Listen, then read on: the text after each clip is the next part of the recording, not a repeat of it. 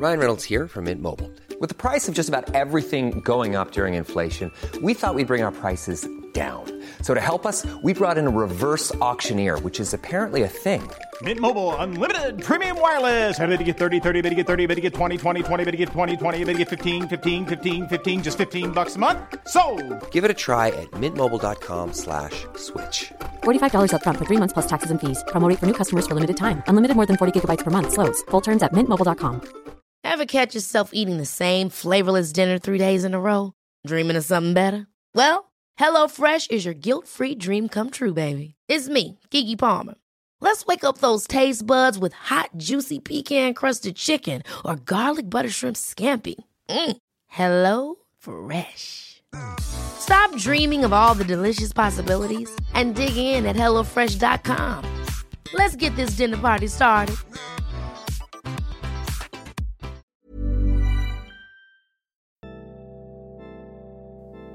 One morning in autumn 2016, Jennifer Williams went to her front door and found a brown paper envelope on the mat. The contents of that envelope would result in a series of stories detailing horrifying truths about mothers and babies dying unnecessarily. But she didn't know that then. To get to that point, we have to start earlier, at the beginning. I'm Maeve McClenaghan, and this is The Tip-Off.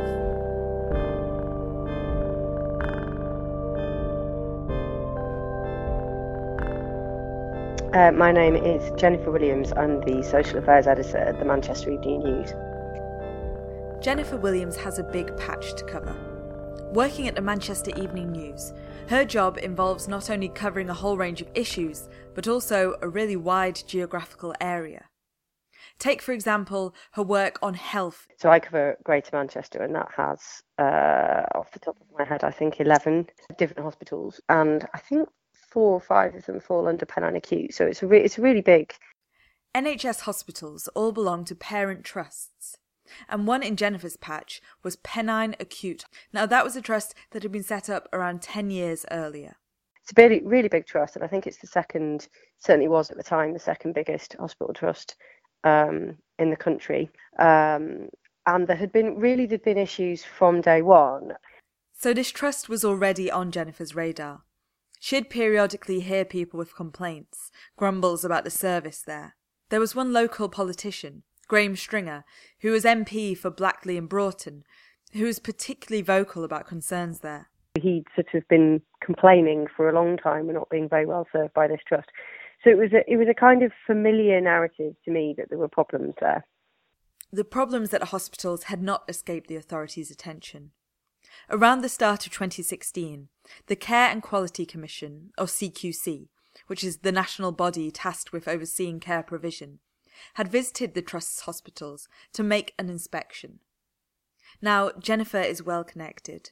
She talks to people in this area all the time, and little by little she was hearing more rumours about how the inspection had gone, and it didn't sound good. And it became clear very quickly to anyone who was kind of relatively well connected within the healthcare system in Greater Manchester that this had been a particularly bad inspection, beyond the kind of scale of a bit of a rubbish one. It was really, really bad. So at this point, Jennifer had a suggestion that something was going seriously wrong, but no documentary evidence to back it up.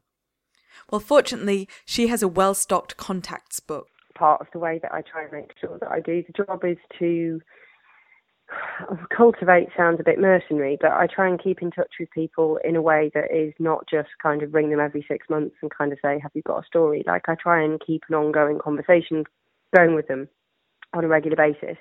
So she reached out to her contacts to try and find out a bit more about what the CQC had found. This kind of thing spreads like wildfire, you know. I mean, it's like if a school gets a really particularly appalling Ofsted, word travels within the kind of education sector, and it was the same thing with this. But it was more about keeping in touch with people and then saying, well, do you know anybody who's got a bit more information on this? Can you go away and have a few conversations? And then they will go and do that for you. So it's kind of just the nature of digging, I suppose.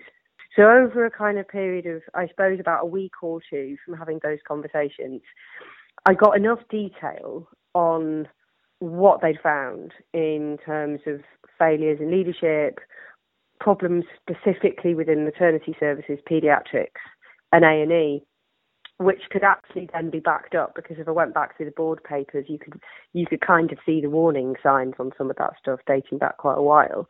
I then had kind of enough stuff to be able to write an initial story that basically asking what's happening at North Manchester General Hospital. So Jennifer has enough to write some first stories. They highlight the concerns that she's hearing. It's not enough to blow the case wide open. Far from it. But it's a flag in the ground to let more people know that she's looking at things.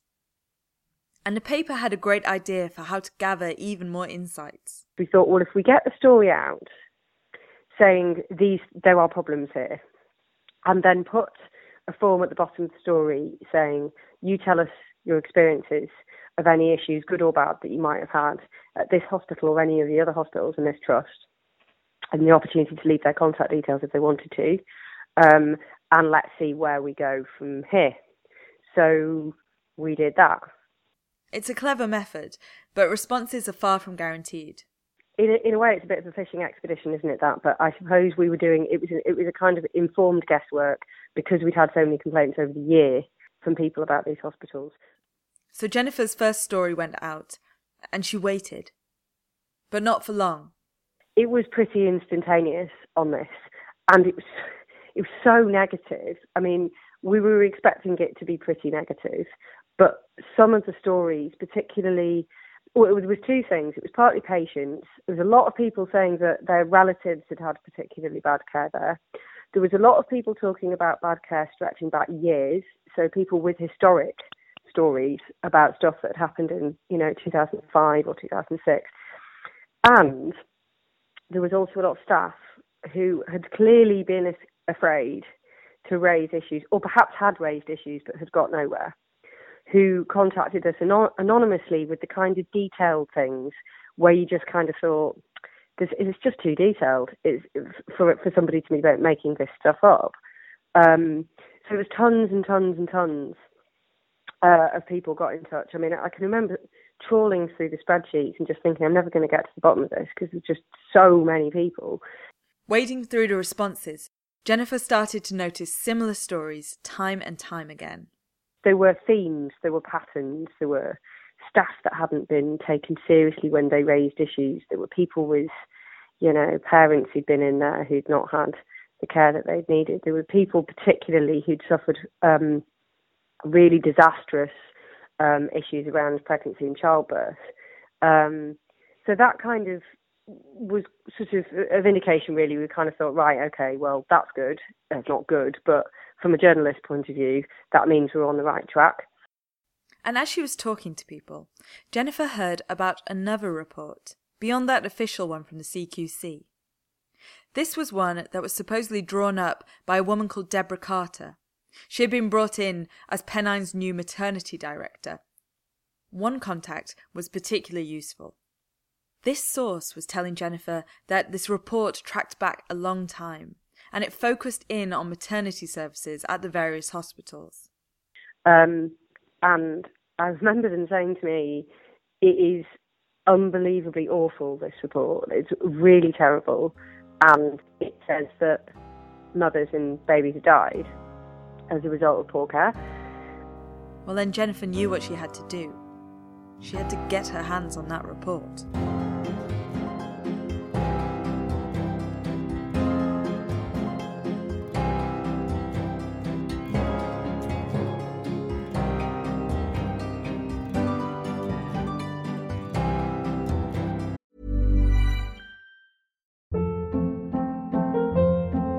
Hold up. What was that? Boring. No flavor. That was as bad as those leftovers you ate all week. Keke Palmer here. And it's time to say hello to something fresh and guilt-free. Hello Fresh. Jazz up dinner with pecan-crusted chicken or garlic butter shrimp scampi. Now that's music to my mouth. Hello Fresh. Let's get this dinner party started. Discover all the delicious possibilities at HelloFresh.com. Planning for your next trip? Elevate your travel style with Quince. Quince has all the jet-setting essentials you'll want for your next getaway, like European linen, premium luggage options, buttery soft Italian leather bags, and so much more. And it's all priced at 50 to 80% less than similar brands. Plus, Quince only works with factories that use safe and ethical manufacturing practices. Pack your bags with high-quality essentials you'll be wearing for vacations to come with Quince. Go to quince.com/trip for free shipping and 365-day returns.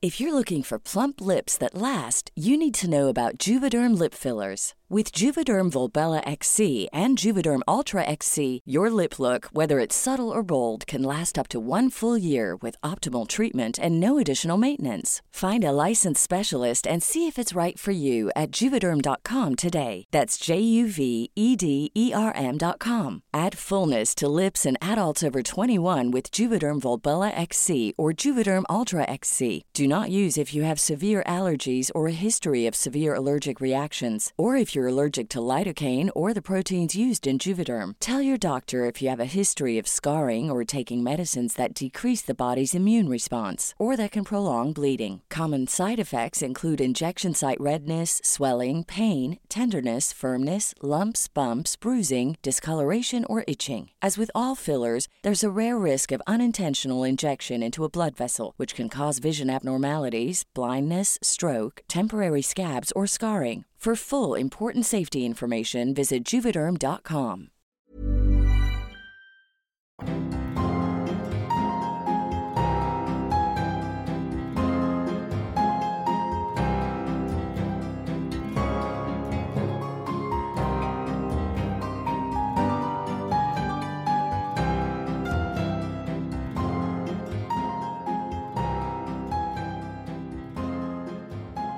Well, when you want something, you ask.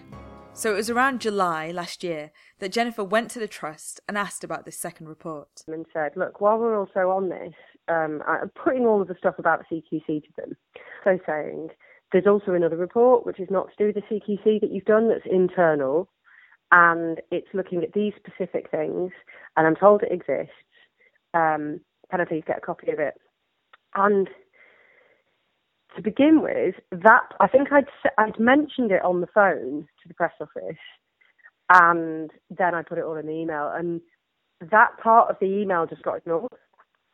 They just ignored it. The Trust simply did not respond on that point about the second report. Was it a mistake? So then I asked again, didn't get anywhere. I think the email got ignored completely.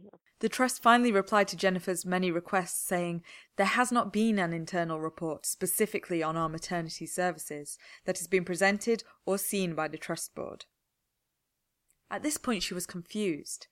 Maybe she'd got it wrong and there was no other report. So I went back to my source and they said, no, you need to keep going on this. This absolutely exists. This report absolutely, completely exists.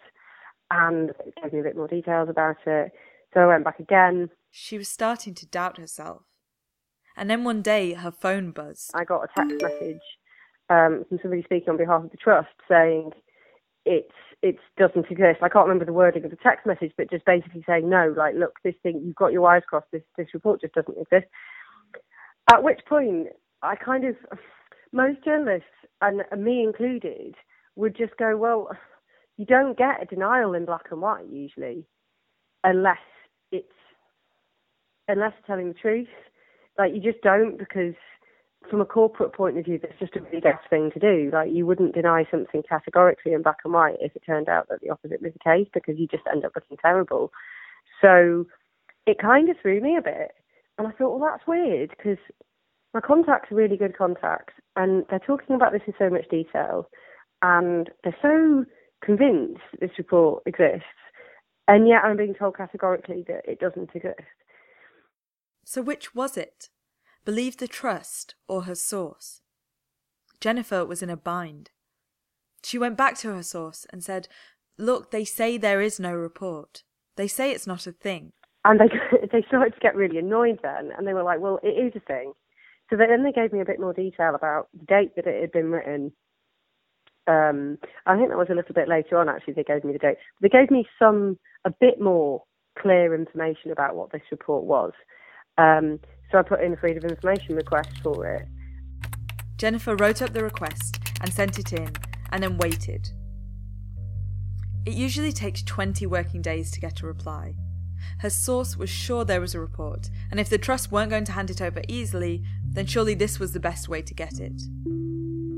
But the time passed, the deadline for the response came and went, and nothing. No reply. Frustrated, Jennifer pushed back, asking again and finally taking the case to the Information Commissioner's office. And the ICO ruled in my favour and said, "You're dragging your feet, get on with it." Sent them a stern letter. The Information Commissioner's ruling came down. It told the Trust that they had to respond to the request. And so finally, the response came in. And then they rejected it.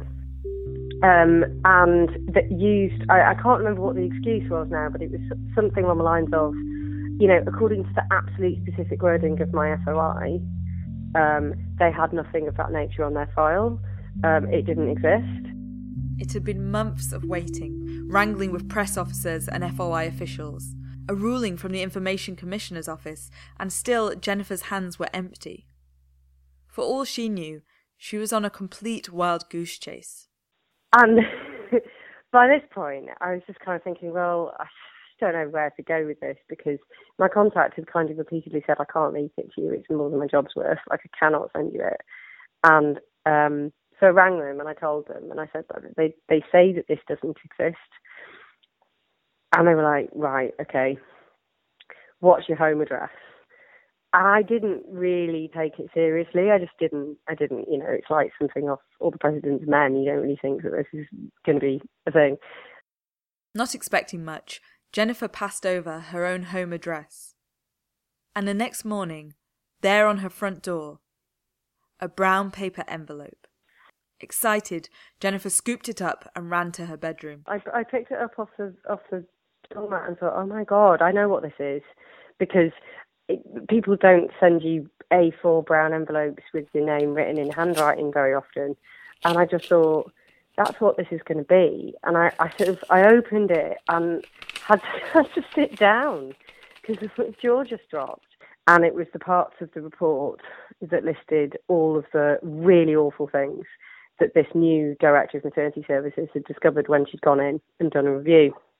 I'd sort of thought that they might have been exaggerating, because I'd had to run around so much by the Trust, I just didn't quite believe that it could be as bad as they were making out. And then I just had to read it and reread it and reread it and reread it again, because it's just absolutely astonishing. The pages Jennifer had in her hands detailed horrifying cases of poor treatment. One story stood out as particularly awful. It was the case of a baby born very prematurely who had no chance of survival. Staff at the hospital had put the baby in a Moses basket and left it in a sluice room, the area where the hospital's waste is disposed of. The baby died there alone. So that was the most shocking one, I guess. It was a kind of basic failure of compassion, I suppose, was the thing. I think that was the reason that it cut through to people so hard. There's obviously procedures for if a baby is born prematurely, if it's stillborn, if it's going to die, various things that they're supposed to do, and they didn't. But that was not the only disturbing detail. The report also told of a woman who had died of a catastrophic hemorrhage after her symptoms were just put down to mental illness. Or a baby who died because staff failed to identify their mother's rare blood type. And in another case, a woman who was left with a colostomy because her condition was missed 3 times. A lot of other really shocking cases, really kind of basic failures in medical care where they hadn't read the fetal heart rate right. Really major errors that had left people disabled for life, that had led to people dying. Really just stuff that you don't really ever expect to read. And I showed it to my boss. I mean, reporters get excited about things all the time, and I don't know whether she thought that maybe it was just another thing where I was like, "Oh my God, you've got to look at this, this is amazing." And she read it and just kind of went, "Oh my God, what?" But the pages Jennifer had in front of her were just part of something more, extracts from the full report. But now she had the front page and she had the title. To then FOI for the report by name and by the date. And because I had the cover sheet of it, I knew exactly what it was. And then there was no way around that. Then they had to release it in full under FOI. And that, I think, was in November. So it had taken probably from the first I'd heard about there being issues in their maternity department, about 6 months or so to get hold of it. There were so many times when she could have given up. She was, after all, working on other stories every day. Yeah, absolutely. I mean, it was a slow burning one while I was doing lots of other stuff. I think one of the things that encouraged me to pursue it was when I'd done the story in the summer about general problems at North Manchester General, and then we'd had all this feedback from patients and staff, and then we did another story, and then that had loads of feedback. That kind of encouraged me that this was something that we kind of needed to keep on top of. But if I'm totally honest, I think the real tenacity is probably down to my source, because they were getting increasingly angry every time I spoke to them. And I there was a bit in the back of my mind that was just thinking, I think you've got your wires crossed. Like, I just don't see how this can exist, because I've asked for it so many times and been told so categorically that it doesn't exist. I felt terrible at the end for having doubted them, because of course they were not one piece of information they'd given me at any point along the whole of the process had been wrong. It was completely spot on. But yeah, I think the tenacity, the price for the tenacity probably is with them really as much as it is with me. Like, you know, them just kind of going, for God's sake, like, don't stop digging, like, keep going. I mean, they basically just had to give me it in the end, didn't they? The Manchester Evening News published the story, and it went big. The words in the report are stark. High levels of harm for babies, clear evidence of poor decision-making, and significant harm to women in the maternity units at the Royal, Oldham and North Manchester General Hospitals. Findings from an internal report now made public. The public's response was one of shock and horror. I think that kind of the personal impact of it, I guess, is part of the reason why it's so shocking as a story, because, you know, everyone's got a mum, everyone knows somebody, you know, who is in some way been through that process. And I think there was a bit of a sense of, among a lot of women, that could have been me. Jennifer's reporting had revealed a wide-scale and systematic problem across the Trust hospitals.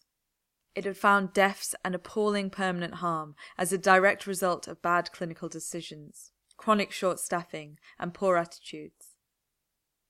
Long-term failures had led to high levels of harm for babies in particular, the report said. And the Trust had received more legal claims and paid out more in damages than any other between 2010 and 2015. Nearly half of those claims had related to issues around mothers and babies. The payouts totalled more than £25 million.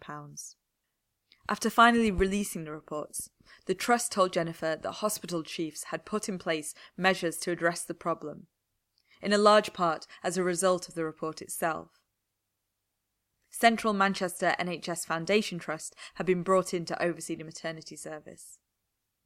Professor Matthew Makin, medical director at Pennine Trust, said considerable work had been done since to improve services, including the recruitment of more midwives.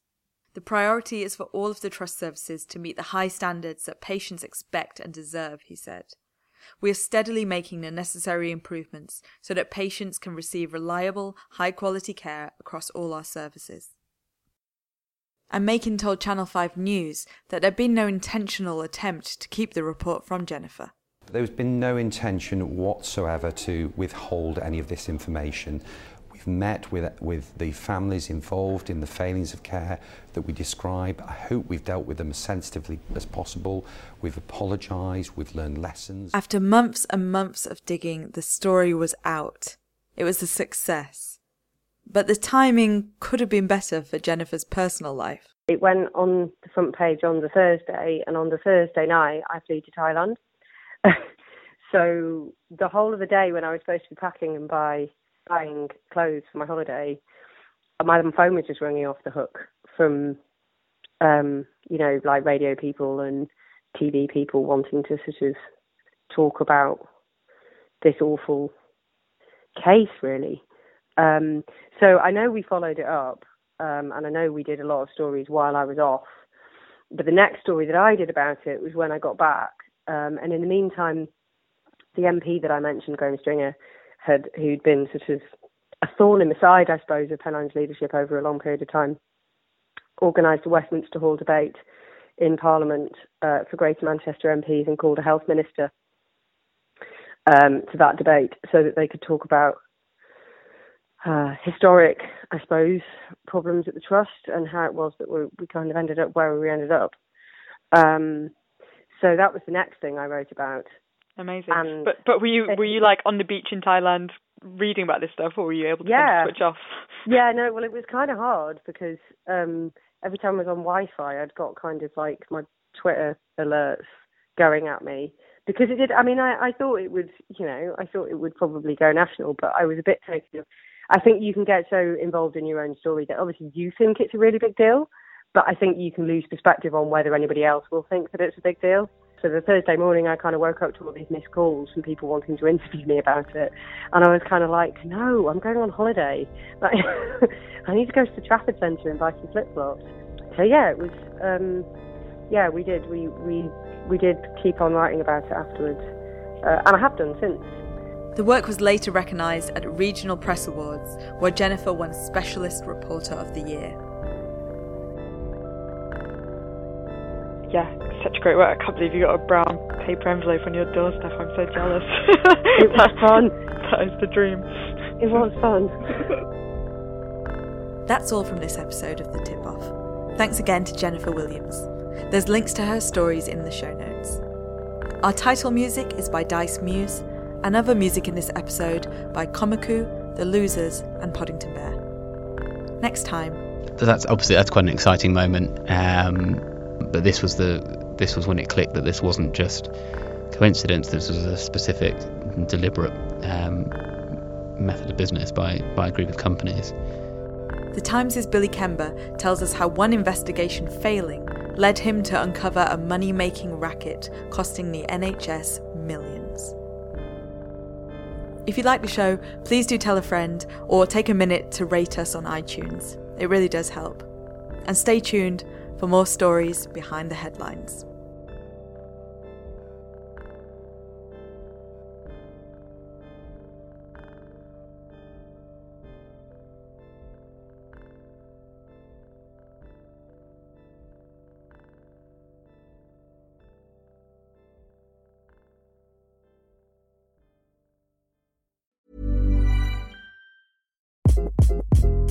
Hi, this is Craig Robinson from Ways to Win, and support for this podcast comes from Invesco QQQ. The future isn't scary. Not realizing its potential, however, could be. Just like on the recruiting trail, I've seen potential come in many forms as a coach. Learn more at Invesco.com/QQQ. Let's rethink possibility. Invesco Distributors, Inc.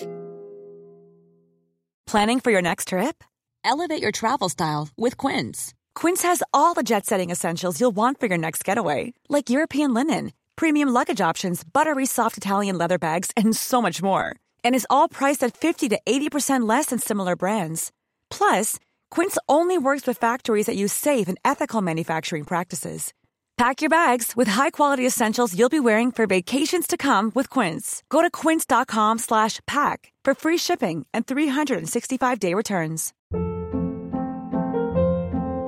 Hold up. What was that? Boring. No flavor. That was as bad as those leftovers you ate all week. Keke Palmer here, and it's time to say hello to something fresh and guilt-free. Hello Fresh. Jazz up dinner with pecan-crusted chicken or garlic butter shrimp scampi. Now that's music to my mouth. Hello Fresh. Let's get this dinner party started. Discover all the delicious possibilities at HelloFresh.com.